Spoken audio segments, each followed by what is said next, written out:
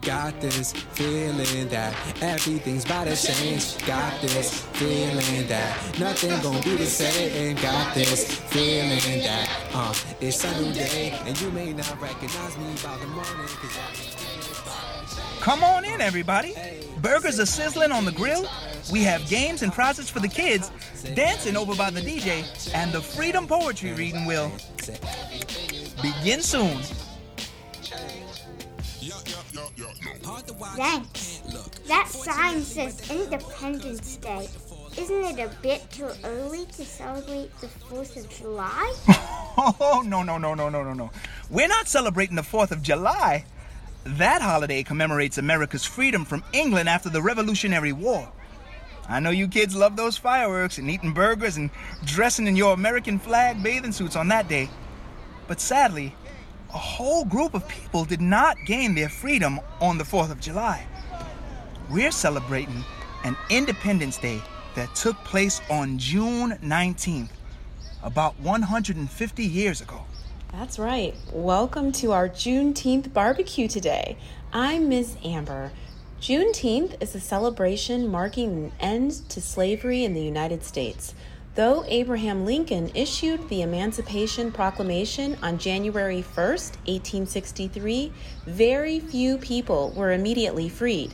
A full 2.5 years later, after the Emancipation Proclamation and 2 long months after Richmond fell, the last enslaved African Americans in Texas were pronounced free people. That momentous date, June 19th, 1865, has been proclaimed Juneteenth and celebrated annually ever since. Would you listen to that? The birds are celebrating this day of Jubilee with us. I'm your host, Heidi Iliad, and this is Brilliant Mornings. Join us as we ignite a passion for history and learn from the great minds of the past. This season, we explore holidays in the United States, uncovering the lesser-known stories of people behind them. Today, we explore freedom at a Juneteenth barbecue, where one storyteller takes the mic to tell the true story of Henrietta Wood. Henrietta's dangerous and convoluted journey to freedom teaches us about the many Americans who have not been able to find complete liberty in this nation's history. Henrietta's unprecedented victory in the end gives hope, however, that redemption and freedom can be achieved after all and for all. Gather round, everyone. It's time for poetry and a true story about a brave woman who was forced to flee from freedom at a time when others were finding theirs on Juneteenth. It was bedtime on a quiet Kentucky farm. A scrawny barn cat licked her paws, pitying herself for missing supper. Suddenly, her ears perked up as a bird rustled in a nearby bush. With keen senses, she located her prey, crouched and swatted the unsuspecting robin. The stunned creature dropped to the ground as his captor prepared to devour him, but suddenly a girl appeared in the doorway of a tiny nearby shack. Swift as lightning, she swiped the victim bird from the angry cat's jaws and nestled him in her large hands. Don't worry, she whispered. I'll set you free soon. Henrietta Wood disappeared inside her one-room home, collapsing next to her mother on their dirt floor. Her tears left drip marks on Mama's tattered dress. Was it the wounded bird she cried for, or was it herself? The baby robin slowly began moving again as it nestled in her skirt wrinkles. How will I live without you? Henrietta whispered. She spoke to her mother, whose mouth twitched as she grasped her beloved daughter, praying, dreading tomorrow, and willing her to remember all she taught her, and most of all, willing her to find freedom. The next day, they would be separated, sold and scattered across the country, for they were enslaved. What does it mean to be enslaved? Well, I explained to my own children that being enslaved in America meant that every aspect of your liberty was controlled by someone claiming ownership over your life. Enslaved people, most of whom were black, and their children were considered owned and forced to work very hard without pay for their entire lives. They were also subject to the whims of those claiming ownership, usually white people. They could be severely punished for the smallest things and bought and sold as animals or other personal property would be. Enslaved families were regularly separated as husbands were sold away from wives and children were sold away from their parents or vice versa, never to see each other again. In the first several hundred years of America's existence, slavery kept millions of Native Americans and black people in bondage. For the next year, young Henrietta labored long hours each day in a strange new house with a family that treated her harshly.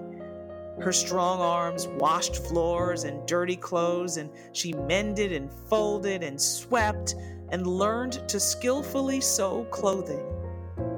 Through frosty winter mornings and sweltering hot summer afternoons, whether she felt well, weary, or sick, Henrietta worked. Henrietta's world suddenly shifted again when the French merchant took her to work for him all the way down south in New Orleans, Louisiana. One who does not own herself can never predict or determine what her tomorrows will hold. And surprisingly, one day, the Frenchman left for France, leaving Henrietta with his wife, James Surraud. Mrs. Surraud took Henrietta to Ohio, a free state in the North where slavery was illegal, though slaves could not instantly become free just by crossing into Ohio. They needed to obtain freedom papers. "Henrietta," Jane Surraud called her in one day, "I'd like to give you your freedom." Henrietta's legs felt warm and tingly, and the feeling rose and filled her stomach and chest and arms until she felt she could spread her arms and fly.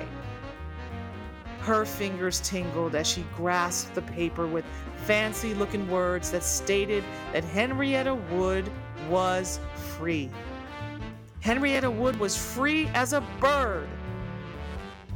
Well, after her emancipation, Henrietta answered to herself. She could make her own choices. She chose to work, cleaning boarding houses, and for the first time, she was paid real money. If only her mother could see her now, how proud her mother would be.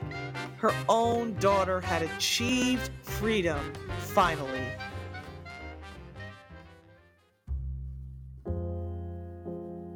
Have you ever fallen for a trick? Perhaps someone lied to you and you believed them? Well, one morning, Henrietta did just that. A greedy woman that Henrietta worked for asked her to take a carriage drive into Kentucky for the day. She promised they would be home for supper. Now, slavery was legal in Kentucky, and the plan was really a trap to get Henrietta back into a slave state. The daughter of the woman who had freed Henrietta had paid a group to take her to Kentucky and sell her back into slavery, just so that they could make some money. The evil plan worked, and a man named Mr. Ward paid money to take Henrietta back into slavery. She dared not run, for she knew she could lose her life if she tried to escape. The dignity she'd earned and the happiness that had accompanied it fizzled into a sickening lump in her stomach as her guilty captors continually moved and hit her so that no one could recognize and help her. Henrietta later described this experience. As we drove along the road, the birds chattering among the trees, the crow was cawing, the squirrel was running through the woods, all seemed mocking me in the enjoyment of their freedom. Even the horses in the fields came galloping. I seemed to be the worst slave of them all. Henrietta's hopes were kindled for a time when a kind innkeeper's son secretly promised to help her. He kept his word and secured a lawyer to fight for Henrietta in court before a judge, trying to prove that she was actually a free woman. However, one copy of her freedom papers had been destroyed in a courthouse fire and the others by her captors, and in the end, Henrietta lost the case. The criminals were acquitted, or in other words, set free, and the free woman now lived enslaved again. When Henrietta received a surprise visit from her mother, she did not even have the heart to tell her that she'd been free for a while. For a time, Henrietta cared for her captor, Mr. Ward's child. But after she fought with his wife, she was forced to move on to one of the worst places for slaves to work. She had to work in a cotton plantation in the deep south of Mississippi. Her fingers, so skilled at sewing, could not pick cotton fast enough for those in charge, and she suffered terrible punishments and was badly hurt. All around her, she witnessed those in charge committing the most horrific and violent actions we could ever imagine. Henrietta said she would have died, but was finally moved to work in the house rather than the fields, and she knew housework well.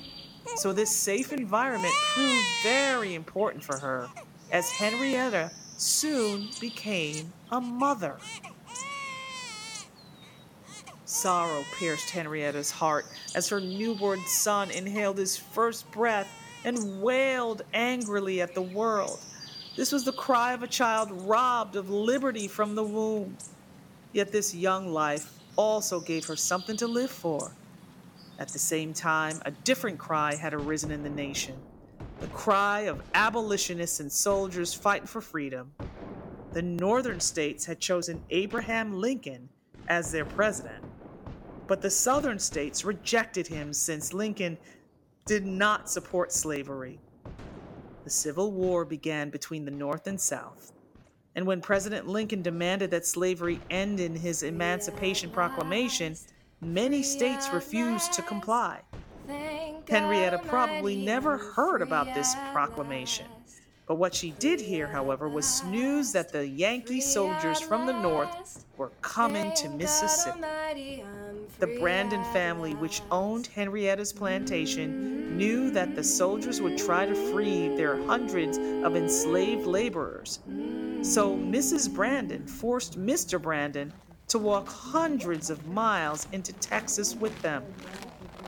You see, Texas was a state so rural and far away that he thought Union soldiers would never find them. So Henrietta was literally running away from freedom. Many of the enslaved mothers with her left their children behind to be neglected, but Henrietta wisely kept her son with her on that terrible journey. Although she suffered from sickness for a whole year, Henrietta endured and kept her little boy alive. Mr. Brandon forced his hundreds of enslaved workers to stay well hidden in Texas, so they never heard that the South surrendered and that the Civil War ended. They never heard that slavery was outlawed. And once again, Henrietta technically was a free woman, yet she was kept in bondage. Well, on June 19, 1865, Major General Gordon Granger from the North rode into Texas with his Union soldiers.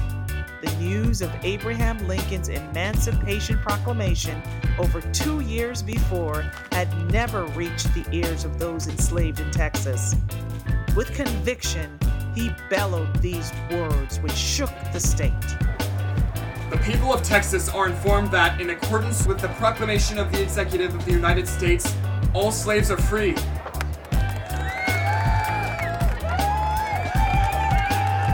And he explained, just in case anyone was confused. This involves an absolute equality of personal rights and rights of property between former masters and slaves, and the connection heretofore existing between them becomes that between employer and hired labor.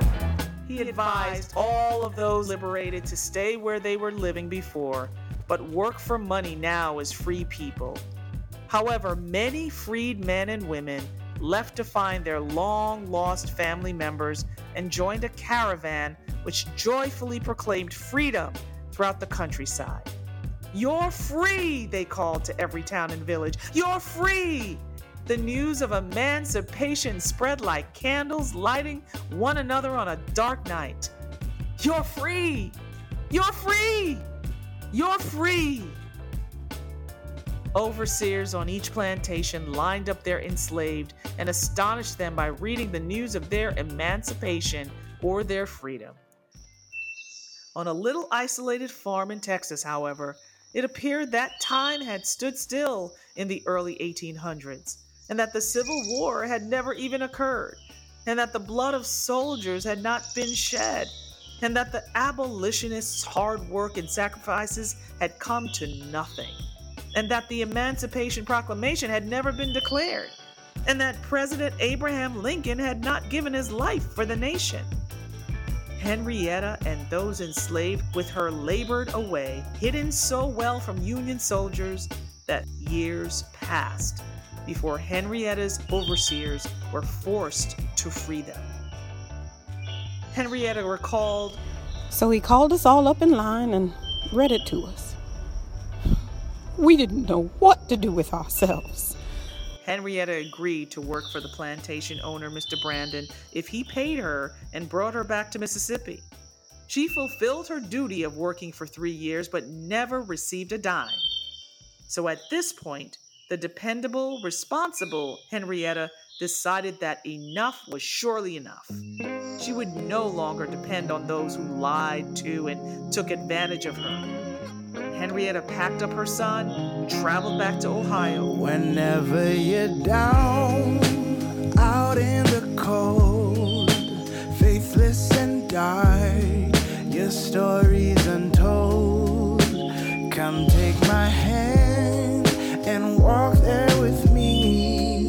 I know a place where we can be free. She had not stepped foot in the state for over 15 years. Henrietta had a sharp memory and a conscience that cried out for justice. She found a lawyer to sue that old Mr. Ward, who had kidnapped and enslaved her so many years ago. He'd moved to a different state, but had just returned to attend a horse race. Now, can you imagine Mr. Ward's shock when, as he perhaps sipped a cool drink, studying the horses, a lawyer approached him out of the blue to invite him to reckon with his past sins in a court of law. The trial dragged out for over 8 years, but in an astonishing victory, Henrietta Wood won over her former enslaver. Mr. Ward paid her $2,500, which would be about $65,000 today, as a penalty. This was meant to cover the time she worked as a kidnapped slave with no pay. Henrietta used her restitution money to help put her son, Arthur H. Sims, through law school. Arthur, who owed his life to brave Henrietta, his mom, enjoyed a long and successful career as a Chicago attorney. There is no them in us. Together we're strong. Together we're free. The free bird leaps on the back of the wind and floats downstream to the current ends and dips his wings in the orange sun rays and dares to claim the sky. But a bird that stalks down his narrow cage can seldom see through his bars of rage. His wings are clipped and his feet are tied, so he opens his throat to sing. The caged bird sings with fearful trill of the things unknown but longed for still, and his tune is heard on the distant hill, for the caged bird sings of freedom. The free bird thinks of another breeze, and the trade winds soft through the sighing trees, and the fat worms waiting on a dawn-bright lawn, and he names the sky his own. But a caged bird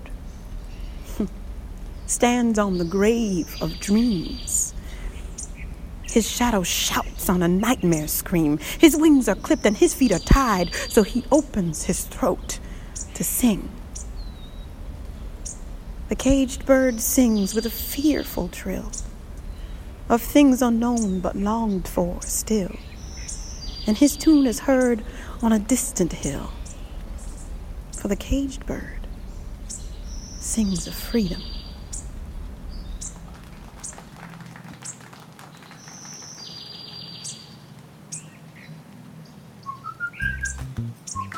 Henrietta endured a most horrific journey through slavery. Her warrior spirit, though, never forgot who she was. A free woman, though lying voices told her the opposite. Her message cries out to all in bondage today. Claim your freedom. Cast your bondage aside. It is for freedom that you have been set free.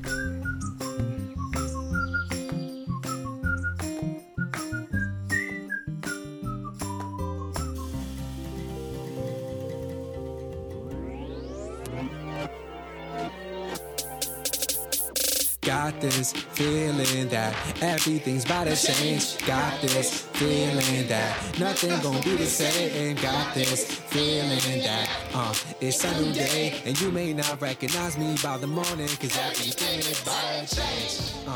Hey, say everything is about to change. Our featured episode poem today is I Know Why the Caged Bird Sings by Maya Angelou, used by permission of Random House. Be sure to see the podcast notes, which tell you all about our amazing cast with links to connect with them, as well as mentioning the primary sources used, because primary sources are priceless. Brilliant Mornings is produced by Heidi Illian with intro and outro music by Matt Graycar, and our opening and closing tracks are by Randy Mason, found on Instagram at Randy Mason Music. Our dynamic cast includes individuals who inspire the world on a daily basis.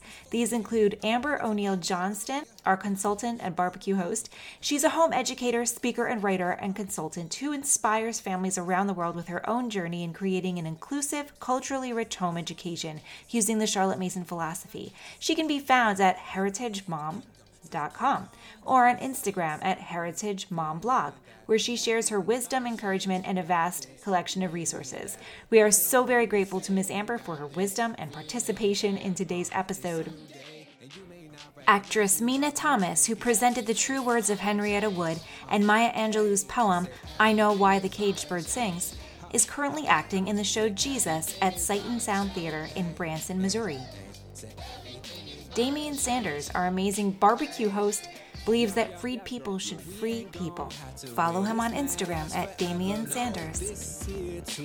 A huge thank you goes to our special guest, Sharon Chang, for joining this project as our story narrator. Special guests also include Timmy L, Micah I, and Bella I. Starting in my house, change everything I thought, change how to fight is fought, change my destination, change how about education, change how about legislation, change what about a generation? Good things on the horizon, freedom for the kids, that's at horizon. Following the light, something like a wise man. See the opposition and I run right by them. Hit them with a stiff arm like the Heisman. Middle of a big storm, lightning striking. Temperature rising, ask God for guidance, and he told me to flow, so I opened a hydrant. Got this feeling that everything's about to change. Got this feeling that nothing gonna be the same. Got this feeling that it's a new day, and you may not recognize me by the morning, cause everything is about to change.